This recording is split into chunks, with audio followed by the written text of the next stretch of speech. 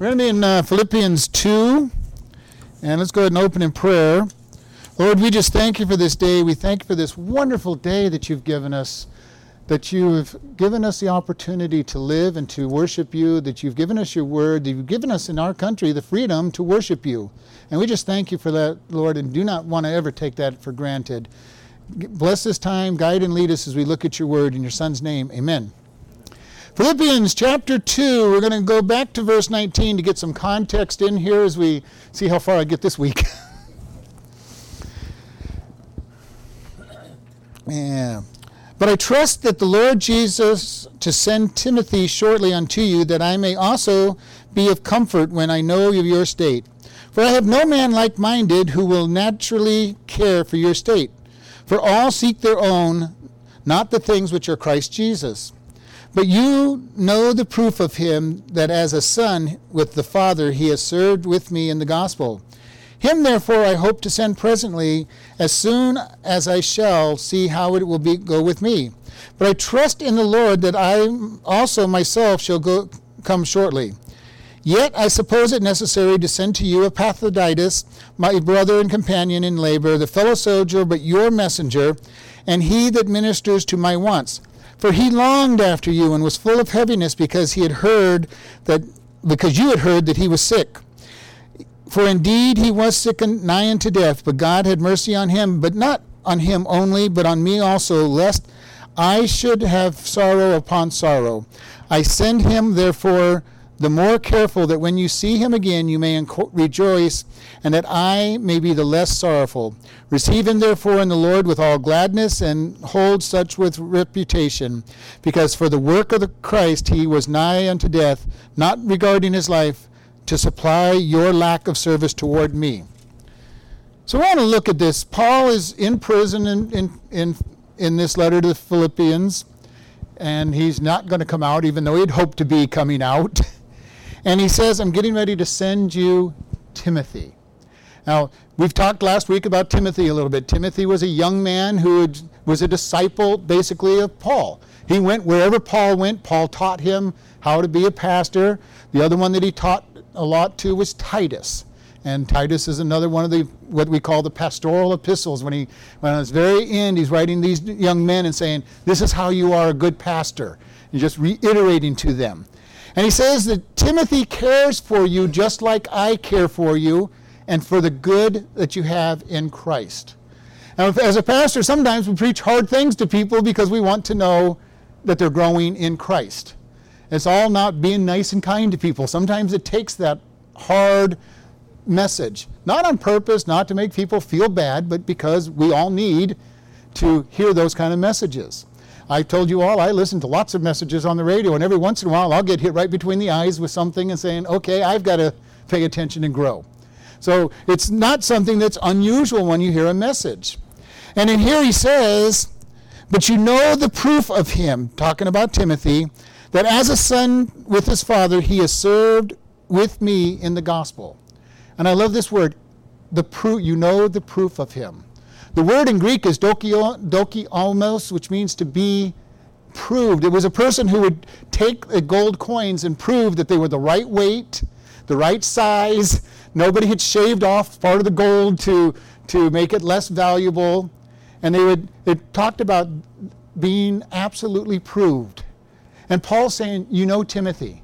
You know that he has been proved. He stands for God in his life.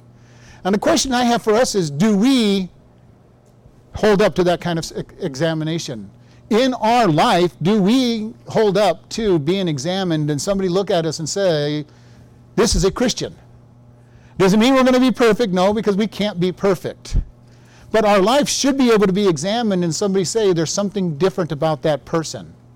They hold up to the gospel message. They hold up to the song that we sang. I've got peace like a river. Do we have peace? It doesn't mean that everything is always going to be good.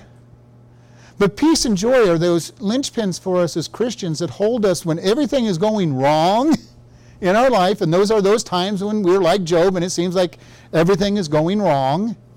Do we have that peace and that joy that says God's in control? Or do we get flustered the way the rest of the world does? How can all these bad things be happening to me? God doesn't care about me. Unfortunately, a lot of times we're the latter. Everything's going wrong. God doesn't care. God has a plan for us no matter what's going on in our life.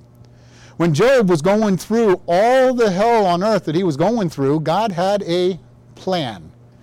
And we have an advantage because we know what happened in the first 3 chapters of the book that God said to Satan, have you considered Job? He's a perfect man. And then basically said, go get him. And Job ended up learning a lot through the experience. And for us, when we go through hard times and we're being proved, we learn a lot. We learn a lot about God, but we learn a lot about ourselves. We as humans have this great ability to lie to ourselves. I'm a wonderful person. I would never go out and do something wrong. And then we find ourselves going out and doing just what we said we'd never do. And when we say the statement, I would never do it, we truly believe that we would never go out and do it. But we also kind of know in the back of our mind that there's never such thing as I would never, because if Satan gets enough temptation to us, we have enough desire to do something, we will fall. And if it's a place where we think we're so strong that we would never fail in, we're also not putting a guard up in our life in that area, and we will probably fall in whatever you think your strongest area of your life is where you're going to fall. Because God is not going to let you stand up in your own pride anyway, and He's going to show you that you're weak. We're all weak. And He's going to let us know you're weak. You think you're strong? Without me, you can do nothing. With God, we can do everything, anything. Without Him, He's not going to let us be successful because it's all about Him. And if we are going to stand up, God, look what I've done, God's going to say, no, I don't accept it.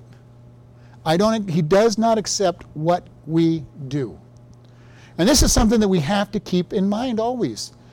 Part of when we're doing this evangelism class, we're showing people that when we talk to people on evangelism, I don't know how many people of you have ever shared the gospel with people, or if you've even been there and remember when it was shared with you. You share the gospel, how do you think you're going to get to heaven? Well, you got to be good. I hear that every time. You got to be good. Are you a good person? It doesn't matter how bad they are, they're good. I talk to the guys out in the prison, you ask them, are you a good person? Yeah, I'm basically a good person. Well, what are you in here for? Well, I made a few mistakes. Well, I'm a good person. Every single person you talk to will believe that they're a good person because they know somebody that's worse than them. And as long as there's somebody worse than them, they're good. That's not God's standard. God's not saying, is there somebody worse than you? He's saying, I'm the standard, I'm perfect, do you stand up to me? And we've talked about this before. We cannot make that standard. Every one of us has sinned. For all have sinned and come short of the glory of God. Every single person has committed sin. At least one. Probably one every hour, but at least one in their lifetime they've committed. And one sin is all it takes to be punished. And God is a good judge. He punishes us for what we do wrong. He's not going to say, well, let's see, you've got 28 million good things and 3 bad things, so I'm going to let you into heaven. No, He's going to say, you're guilty. You have bad things in your life. The person who gets angry and commits a murder, and it's the only murder they've ever committed and ever will commit because they just got so angry, is going to jail because of the murder. Not because he's never committed and it was a one time, well, they say, okay, you're free. God is the same type of judge. He's a good judge. It says you're guilty. Jesus paid the price so that we could be considered perfect in his sight. He is the way, the truth, and the life. No one comes to the Father except by Him. And Paul's saying, Timothy has proved his service. He's proved that he cares about you. He proves by his service to me. We as Christians are here for one reason in this world, and that's to share Christ. There's no other reason to be here. We're to lift up Christ, we're to live like Christ, we're to share Christ with others. Because if there was no other than that, when you got saved, you go to heaven. I don't know how you get saved if you didn't have somebody to tell you about it, but that's the purpose for us. We share the gospel with people. and share with them there's only one way. And we need to get doing that. And Paul was saying, Timothy's going to do this. He's going to share with you. And he's going to tell. And then he goes on and he goes, I'm going to send him in verse 23. And I hope to send him presently, but I'm going to see how it's going with me. Earlier on, if you remember, we read Paul lamented the fact that everybody had abandoned him other than Timothy and Epaphroditus. They're the only two with him in Rome as he's waiting for trial. Kind of makes sense if you think about it, because nobody wants to be known as his friend, because when he dies, they go, when somebody like Paul dies, they start looking at his friends and saying, okay, are they doing the same thing? So I can understand why people are not wanting to be known by Paul, but he's got a steady stream of people coming to him. And we talked about it, when we first started, how the guards are having to listen to this. They're chained to him 4 hours a day, listening to everybody he talks to. How would you like to be a non-Christian chained to somebody who is going to a very strong, who's preaching at a church all the time? Can you imagine what that would be like? They're hearing the gospel all day long for 4 hours. They're hearing him dictate these letters to the secretary. They're hearing the gospel. And Paul says there's a lot of the guards getting saved. Right here in Caesar's household, a lot of his guards getting saved because of the witness that I'm giving. Would that be how we would respond? How easy for us is it to not share the gospel with people? Well, they might think I'm a little insane. They might think I'm a little fanatical. They might make fun of me. They might even get mad at me. Well, the one thing about America is nobody's going to kill you yet for sharing the gospel. They might ostracize you. They might make fun of you, and we consider that terrible punishment in this country.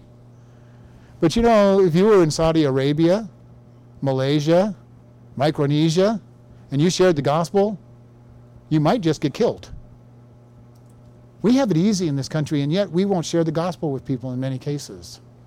And Paul's saying, I'm going to send Timothy because I want to find out from Timothy how you're doing. In essence, he's saying, I want to just make sure I want to get firsthand information about how you are doing with God. Paul has a true pastor's heart for the Philippians. He goes, I taught you, I want to know, are you following God? Or have you fallen away?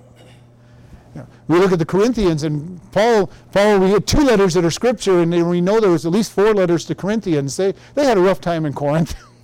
And Paul's always sending them letters, and if you read those letters, they're pretty harsh sometimes. You've got this going on in your church. What's wrong with you, basically, is what he's saying. Get this corrected. Paul has a lovely letter to the Philippines saying, I've heard good things about you, but I'm also going to send Timothy to make sure that what I'm hearing is true. And I also want you to know what's going on in my life. And he's going to say, I'm sending Timothy as soon as possible.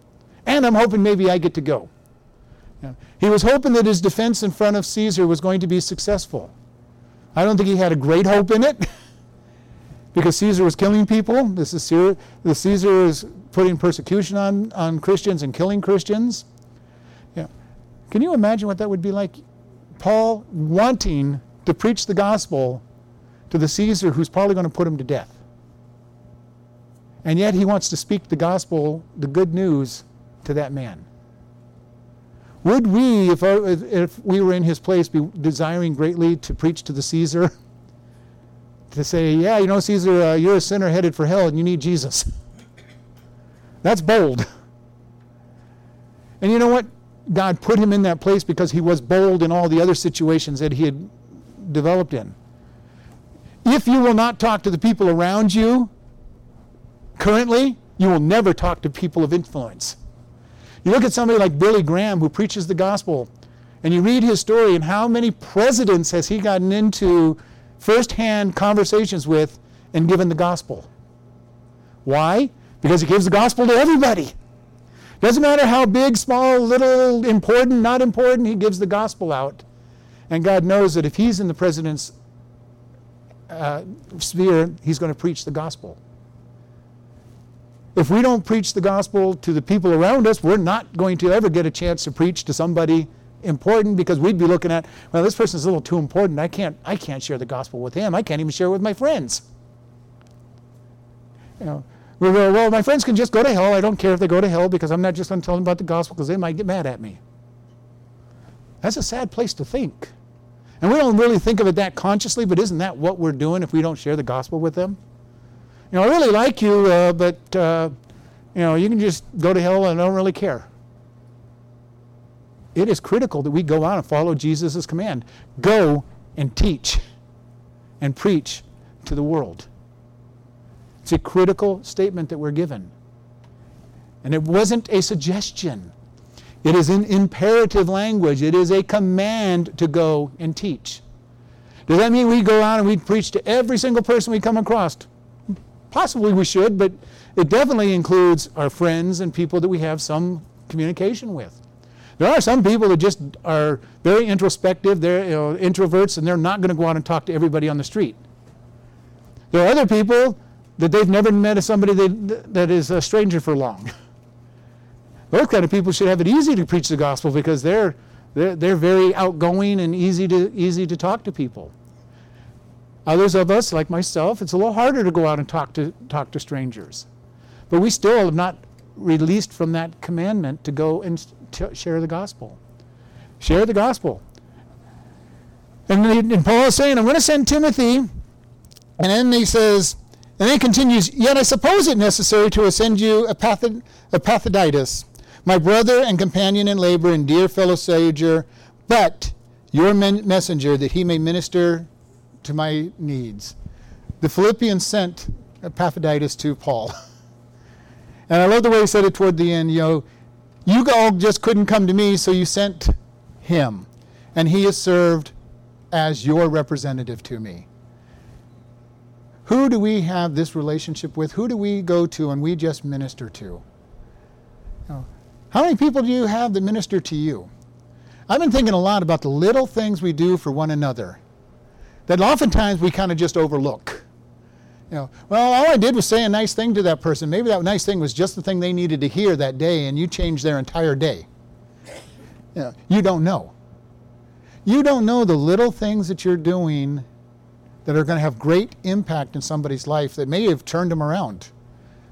Over the years, I've heard many testimonies that I met this Christian and they said just something the Christian probably said offhand and didn't even think about.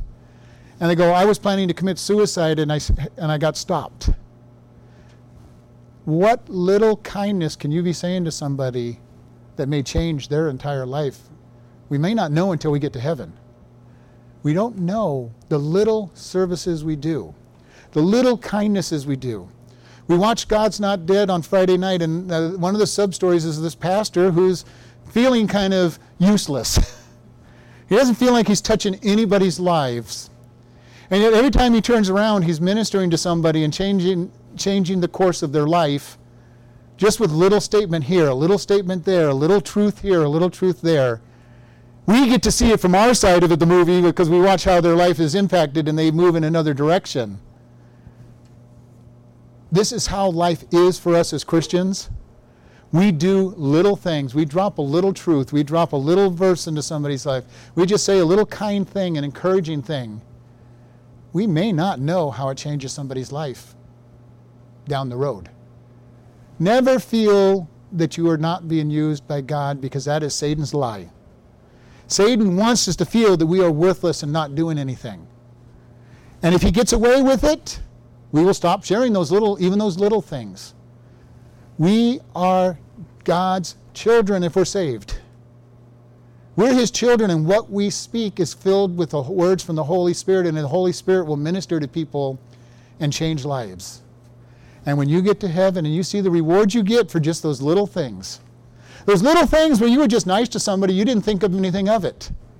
If you've been walking with God long enough, you've experienced this where somebody says, you know what, last month you said this to me, and it really changed the way I thought that day. I think God lets those come into our life every once in a while just to let us know we're being used. But there's probably many more that we don't know anything about. How about the fact that you all came to church this morning into this room? Your neighbors and friends probably saw you getting out of your house, getting into your car with your Bibles. What did that mean to them? Maybe nothing, maybe everything. You never know what that means when people look and say, this person's faithful to going to church. You may never have said anything to them, but they're going, there's something different about them. They go to church, or they think there's something important about that. It may lead to them opening up to you or somebody else about Jesus. They see you not getting angry at something that would normally make people angry. And they're thinking, boy, that person's really weird. They just let people walk all over them. But they also click in their mind that they're not always bent out of shape. They're not always angry and upset with everybody. And I'm upset and angry with everybody, and I live miserably. They seem to have a smile on their face. They're awfully weird letting people do this to them, but the Word of God starts speaking to them. You don't know what little things that you're doing, the impact they may have on people's lives. Paul said, Timothy has been proven. You know that he's one of my... I'm going to send you Epaphroditus because he is proven useful. He's proven to me. And it says, he's longed after you and was filled with heaviness because you had heard that he had been sick. For indeed he was sick, nigh unto death, but God had mercy on him, but not only on him, but me also, lest I should have sorrow upon sorrow. Epaphroditus came and he ministered. And he ministered to the point of getting sick. And it's kind of interesting when you read biographies of Christian leaders and everything, many times they work to the point of exhaustion and make themselves sick. Now, whether that's godly or not, we're not going to get into that part of it or not, but it happens. You care so much for people, and there's so much to do that oftentimes you will work to the point of exhaustion. And he's saying, this is what Epaphroditus, he got sick. He's visiting me here in this town, and he got sick. And he came very close to death. And Paul said, and God had mercy not just on him, because I think Paul understood if Epaphroditus died, he went to heaven. He really wasn't too worried about Epaphroditus dying, but sorrow would have been on the Philippians who sent him, and for Paul because he would miss another companion. When somebody dies and they're a Christian, it's the greatest thing that can happen to them, actually. They have gone to heaven. In Psalm 116, it says, precious in the sight of the Lord is the death of his saints. They come home. They come home. Now, does that mean we can't sorrow? Paul already said, I'm going to sorrow. I will miss him. But we don't sorrow the way the rest of the world does because we are going to know we're going to see that person again. If they're a Christian. If they're not a Christian, no hope. You're not ever going to see him again. And every time you go to a funeral, you hear the same thing. Well, we'll see him again. We'll see him again. Unfortunately, sometimes that's not true. If they are not a Christian, they are not going to heaven. Now, am I going to tell somebody in the middle of a funeral, no, you can't have that hope? No, I'm not going to take that away from them. But it also bothers me. Because for many times I hear it and I look and I'm going, I never saw that person pray once. I never saw them go to church, any church. I never heard them talk about God in a positive light. Am I saying they're not saved and going to heaven? Not necessarily, but I'm going to say there's no fruit. Now, there's some people I look at them and they're always reading their Bible, they're always talking about God, and you look at them and say, pretty sure that person's in heaven. And that's what Paul's saying, Epaphroditus would be in heaven. Paul knew he was headed to heaven. At one point he goes, I'm in a twixt between the two, whether to stay here, which is better for you all, for me to teach you and help you, encourage you to grow. But what I really want to do, I want to go home. All of us should have that desire. We really should want to go home, but if we're ministering to people, it is better for them that we stay here. If there's lost people in our life that we're witnessing to, it's better for them that we stay here. If we're helping Christians get better in their walk with Christ, it's better to be here. But I'm going to tell you right now, it's better to be in heaven all the way around. Living in a place of absolute perfection, being able to see Jesus, who is the author and finisher of our faith, and spend time just gazing at him and how much it costs for us to get there. In Revelation, it talks about Jesus as the Lamb slain before the foundation of the world. The only man-made imperfections in heaven are going to be the stripes on Jesus, the nails in his hand and feet, the thorns, And I am so glad he's going to take away every tear, because I can't imagine looking at him and seeing the cost of what it cost for us to be there. Because he will bear the marks of what it cost. And we will be so much in love for it with him, even more than we are now, because we're going to see how much it cost and how much he paid for us to be there. Verse 28, I will send him therefore more carefully, and that means urgently, that when you see him again you may rejoice, and you may be less sorrowful. Receive him therefore in the Lord with all gladness, such as in reputation, because for the work of Christ he was nigh unto death, not regarded in his own life to supply your lack of service to me. Paul says, take him back, be happy, be rejoicing. I was very happy he was here giving me the service that you could not give. And this is kind of an interesting place, because not everybody can quit their job and go serve Christ full time. We need people who actually make the money to pay the people that do this stuff.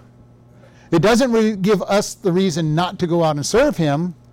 It changes the way we serve him. It changes the way we serve him, because our primary is to help others as well, but we also share the gospel. I love being in the workplace outside of here, because I get to work with guys that don't know Christ. It's fun. Now, I'm paid to do a job, but I get to share the gospel frequently out there. And you know what? It's usually the prisoners and staff asking me. And I've told you, I've been asked several times, why are you always in such a good mood? Yeah, I love that question, because I get to tell them why. God's in control. He has my life in his hands, and I know that he is in control. And now I can tell you, would you like to know more about that? Sometimes they'll say yes, sometimes they'll say no. Gives me an opportunity to then go into the gospel and be able to share the gospel. You know, when I was here doing just this, I didn't have a whole lot of people to do that to, unless I went out and around about and talking to people. But it is very important that we get out and we talk to these people. Do people know that you are different than they are? Is there a smile on your face more often than not? Now, are you going to always be happy and always smiling? No. Things happen. But as I've said, how can we get around that? Well, I have two promises that I hold on very strongly from God. Number one, all things work together for good for those who are called according to the purpose of God. No matter what happens to me, God says it's for good. And as I've said, not necessarily for my good. If I'm suffering in great pain, it's not necessarily for my good, but when others see me be steadfast while in pain, it can be very good for them. And the other thing is that God is absolutely sovereign, and nothing happens that he is not in control of. When I seem to see nothing but bad in front of me, and everything seems bad, I grab hold of those two promises and say, God, you've got a reason. And you know what? If you actually believe that he has a reason, it makes things a lot easier to endure. God, I don't know what you're trying to show me, but let's go. Help me get through this. Pretty much that's what Job did when he was going through all this. He was saying, God, I don't know what's going on, but you're God. He told his wife, naked I came into this world, naked I'll go out. Blessed be the name of the Lord. We'll take, if we take good from God, can't we take the bad from God at the same time? He understood. He had a little hard time when his four quote-unquote friends came along and spent their time condemning him. If you're being condemned all the time, it doesn't take long before your patience and your endurance wears down. They weren't there encouraging him. Job, we don't know what's gone on or anything, but what can we do to help you? They're going, Job, you're a sinner. You got to admit your sin. Obviously, Job, you did something wrong, because people don't suffer like this if they're good. And yet we know God's testimony was Job was a perfect and upright man who hated evil. His friends didn't know God's heart. We just need to be able to say, God, you've got a plan. Don't understand it. Don't know why. But you've got a plan, and I will endure. And eventually God might show you the reason. And I say might because there's times when he hasn't shown me the reason I've gone through things. In heaven, maybe he's going to show me the reason why. He'll show me how many people got saved because they saw the steadfastness of the action.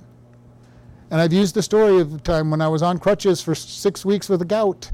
And I'm going, God, I don't understand why you're putting me so much pain. A year later, somebody came up and said how much of a courage they got watching me serve God in obvious pain. I'm going, okay, God, I now see why I had 6 months of pain. Was it for my good? Absolutely not. There was nothing good about being in so much pain you can't walk. So much pain you can't sleep. But if it was for somebody else, are we willing to suffer if somebody else can benefit from it? What is the price of one soul that we have an impact on? What would we be willing to go through? Jesus gave up deity for a period of time and went through the suffering of the cross, the beating he took at the hands of the Romans for our sin. He did that for us. There was no great joy in that activity. I can't see him standing there getting beat with the flagellum saying, okay, God the Father, this is really wonderful. I'm really enjoying this. But because he knew that it was for us so that we could go to heaven, he endured the pain. He endured the beating. He endured the crown of thorns. He endured the cross because he knew that others would be able to enter heaven because of it. What are we willing to endure for Christ so that somebody can go to heaven? Are we willing to endure death? You want to see how God can use death? Read the book, Fox's Book of Martyrs, and read all these people who died and how hundreds, millions of people have come to Christ because of their testimony in death. And we would look at it, well, that's a terrible thing. I don't want to die. Well, I don't know. I kind of want to die. I want to go to heaven. I don't know if I want to die brutally. But if somebody would come to heaven and come to Christ because of that, then I say, God, let it happen. Because it's more important to me that somebody enters heaven than for me to live on this world. And we need to have that attitude of, I want to serve you, God. Paul is in prison, ready to face Nero. Why? Because his hope is that Nero will hear the message. And if nothing else, there's a whole courtroom that's going to hear the message. And he's going, God, I'm willing to give up my life if I can just get the message out. They may not respond, but I'm just going to give them the message of the gospel. We need to get that gumption. We need to get that attitude of the gospel is what's important. I want to, if somebody will go to heaven, I will suffer anything. I will suffer anything you send my way, God. Extreme pain, suffering for the rest of my life, if that will bring a soul to Christ. And it will change the way you look at anything that happens in your life. If you truly grab hold of that truth and say, God, I'm willing to go through this, everything about what you go through will change.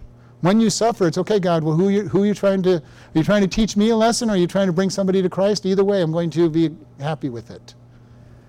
Where are we with God? Let's go ahead and bow our heads. Lord, we just come before you and we thank you for how much you love us. Lord, if there's anybody listening here or even on the DVD later on, that they will hear this, and if they don't know you, God, in a very personal way, that they will recognize that they're a sinner destined for hell, and that they will come to you and repent of their sins, tell you they're sorry, and ask for your forgiveness, and that they will come to you and learn and follow you. Lord, we thank you for that. Lord, for those of us that are Christians listening to this message, we ask that you give us the courage and the desire to go out and witness to others, to share you in the gospel. And we just thank you for all of that. In your Son's name, amen.